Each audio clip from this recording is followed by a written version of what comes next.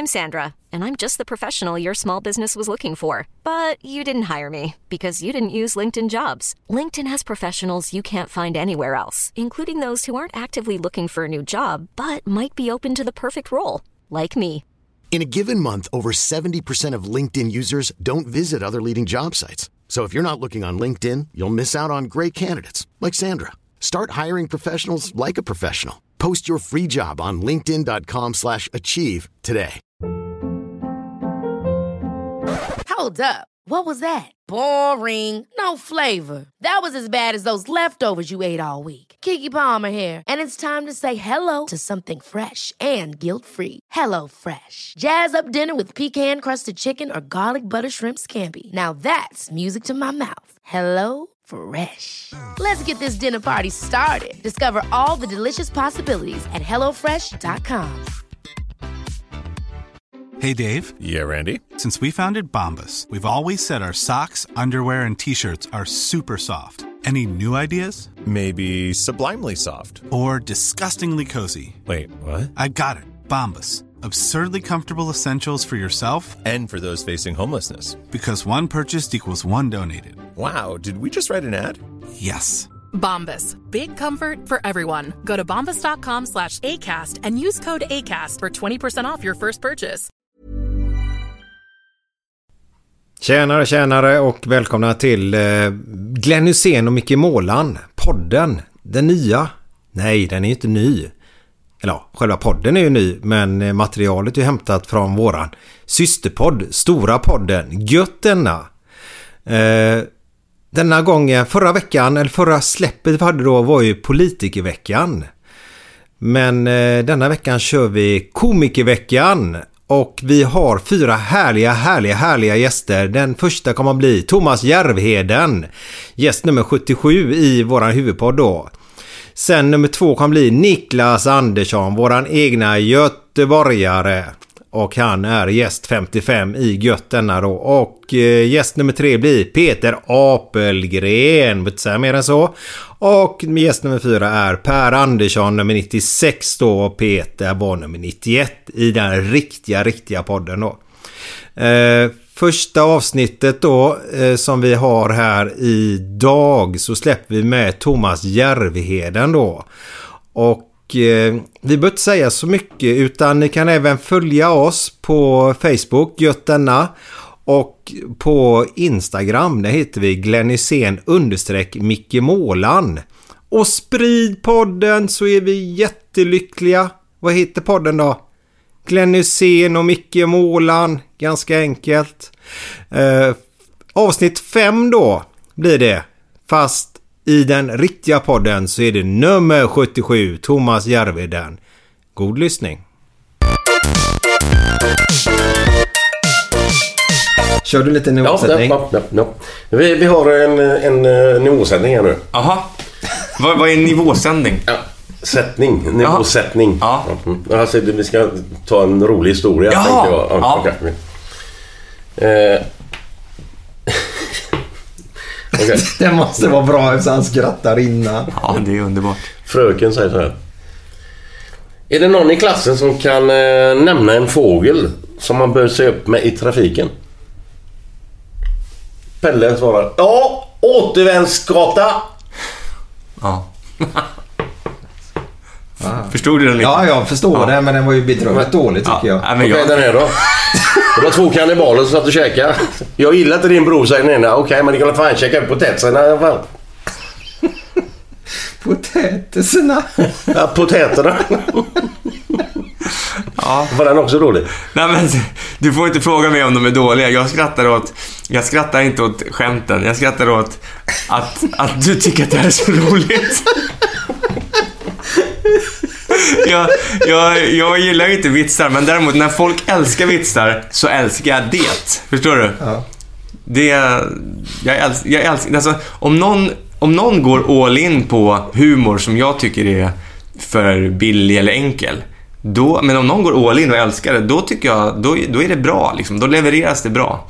Men om någon tycker att om jag skulle dra en sån här skämt och så, då märks det att jag tycker att det här är lite liksom för enkelt eller lite... Ja, men vad tycker du är ett skämt? Liksom, ett skämt för det första tycker jag, om man är liksom skolad ståuppkomiker då, som jag har hållit på i 20 år.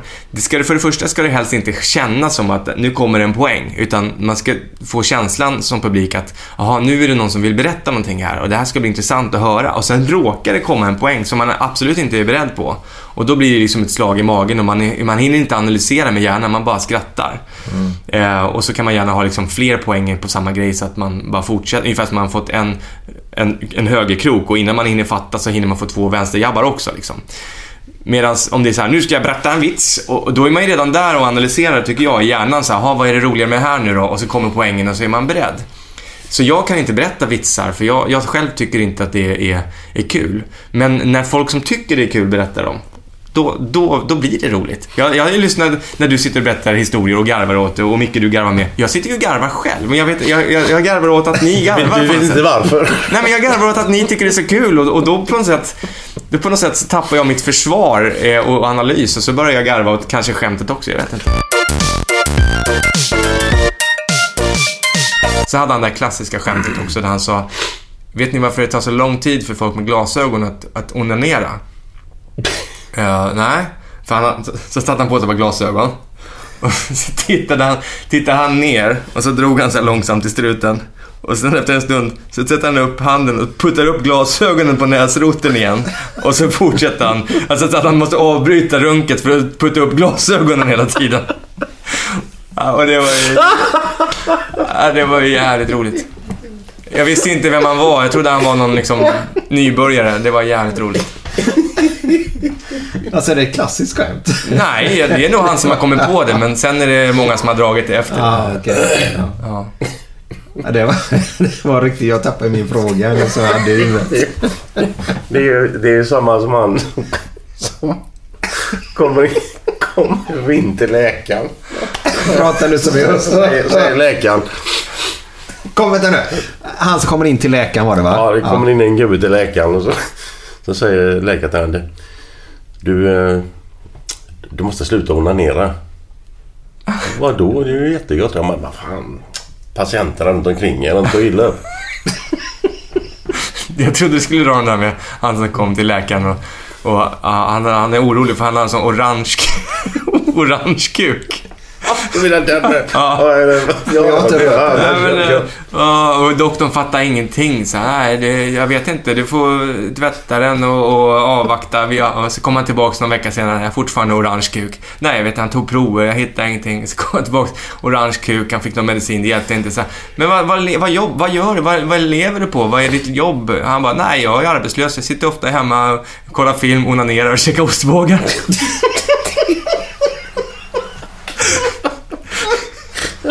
Förlåt. Den tycker jag är rolig, fast det är en rolig historia. Ja.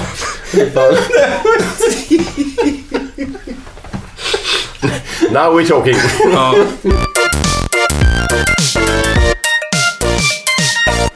Vet du vad höjden av storhetsvansinne är? Nej.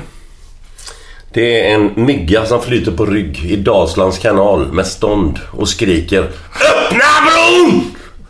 Ja, jag kan inte låta bli att skratta nu faktiskt. Den tycker jag var rätt söt. Ja, det är gulligt. Ja. Förra veckan var det strömavbrott. Jag satt fast i hissen i 3 timmar. Ja, det var alla fan ingenting. Jag stod i en rulltrappa i 4 timmar sedan. Ja, det är inte min favorit. Bägge röstar vet du, Glenn, du har tagit dem. Ja, det vet jag, men det finns inte så många nya. Du har fått en hel bok ju. Ja, vi kan ta en annan här, ska jag säga. Ja, den här är jättebra. Hur var namnet? Karlsson utan X. Men vad fan, Karlsson stavas inte med X. Nej, jag sa ju för fan det. Här är med Sveriges grövsta komiker och du har inte en grov själv, Glenn. Jag kan en ruggigt grov. Ja, får jag höra då? Ja, men det här är ju inte... Okej. Ja. Nu börjar vi snacka. Kalle Kanin. Ja. Han hoppade omkring i skogen. Men Glenn, nära mikrofonen nu. Kalle Kanin, han hoppade omkring i skogen och så var han görkåt. Kom fram till horhuset och mamma Björn öppnade och så: hallå Kalle, hur fan är det med dig? Jag måste ha något direkt. Ja, det finns tyvärr inte så mycket just nu, men ormkvinnan på andra våningen. Ja, det får duga. Så har han 50 spänn. Smack. Rus upp på andra våningen. Ormen låg så här. Och så såg hon Kalle Kanin och mat. Svalde honom helt liksom. Så tänkte hon, fan det kanske var en kund. Så hon spyr upp han igen då. Han kommer ut slemmig och jävligt. Helvete, ska du suga kuk? Får du ta det försiktigt.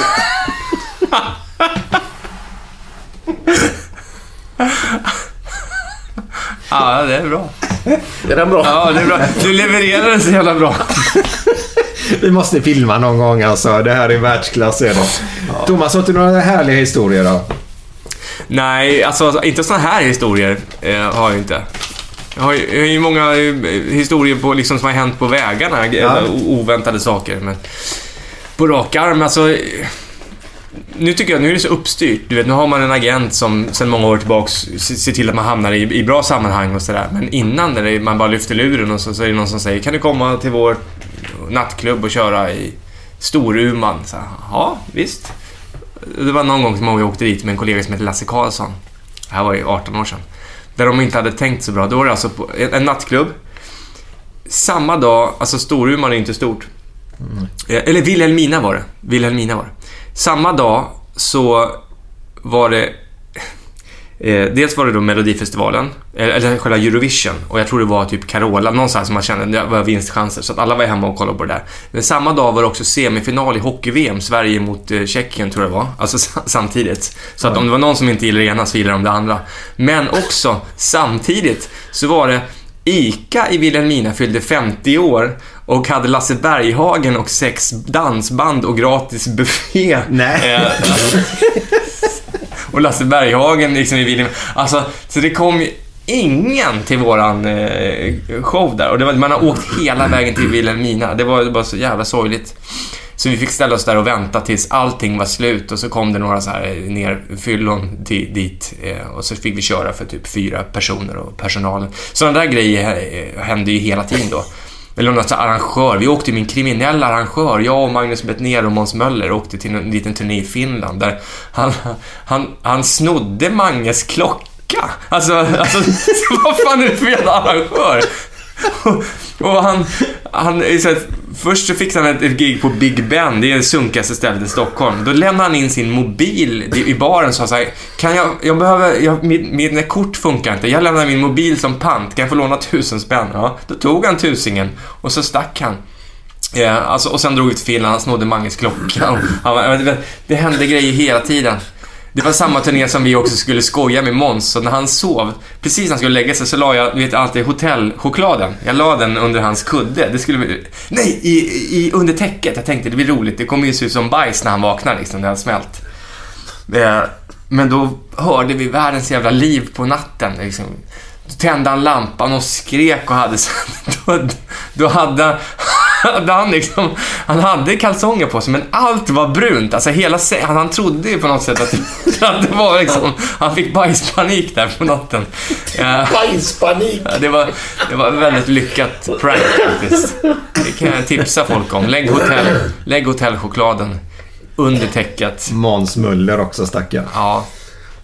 Ja, nej men det har hänt mycket konstiga grejer, men på rak arm kan jag inte komma på något lika roligt som Glens kaninhorhus. Tack för idag, vi får säga hej då. Ha det gott. Mycket kommer hända i framtiden, Thomas. Hej. Tack. Hej då. Och hej.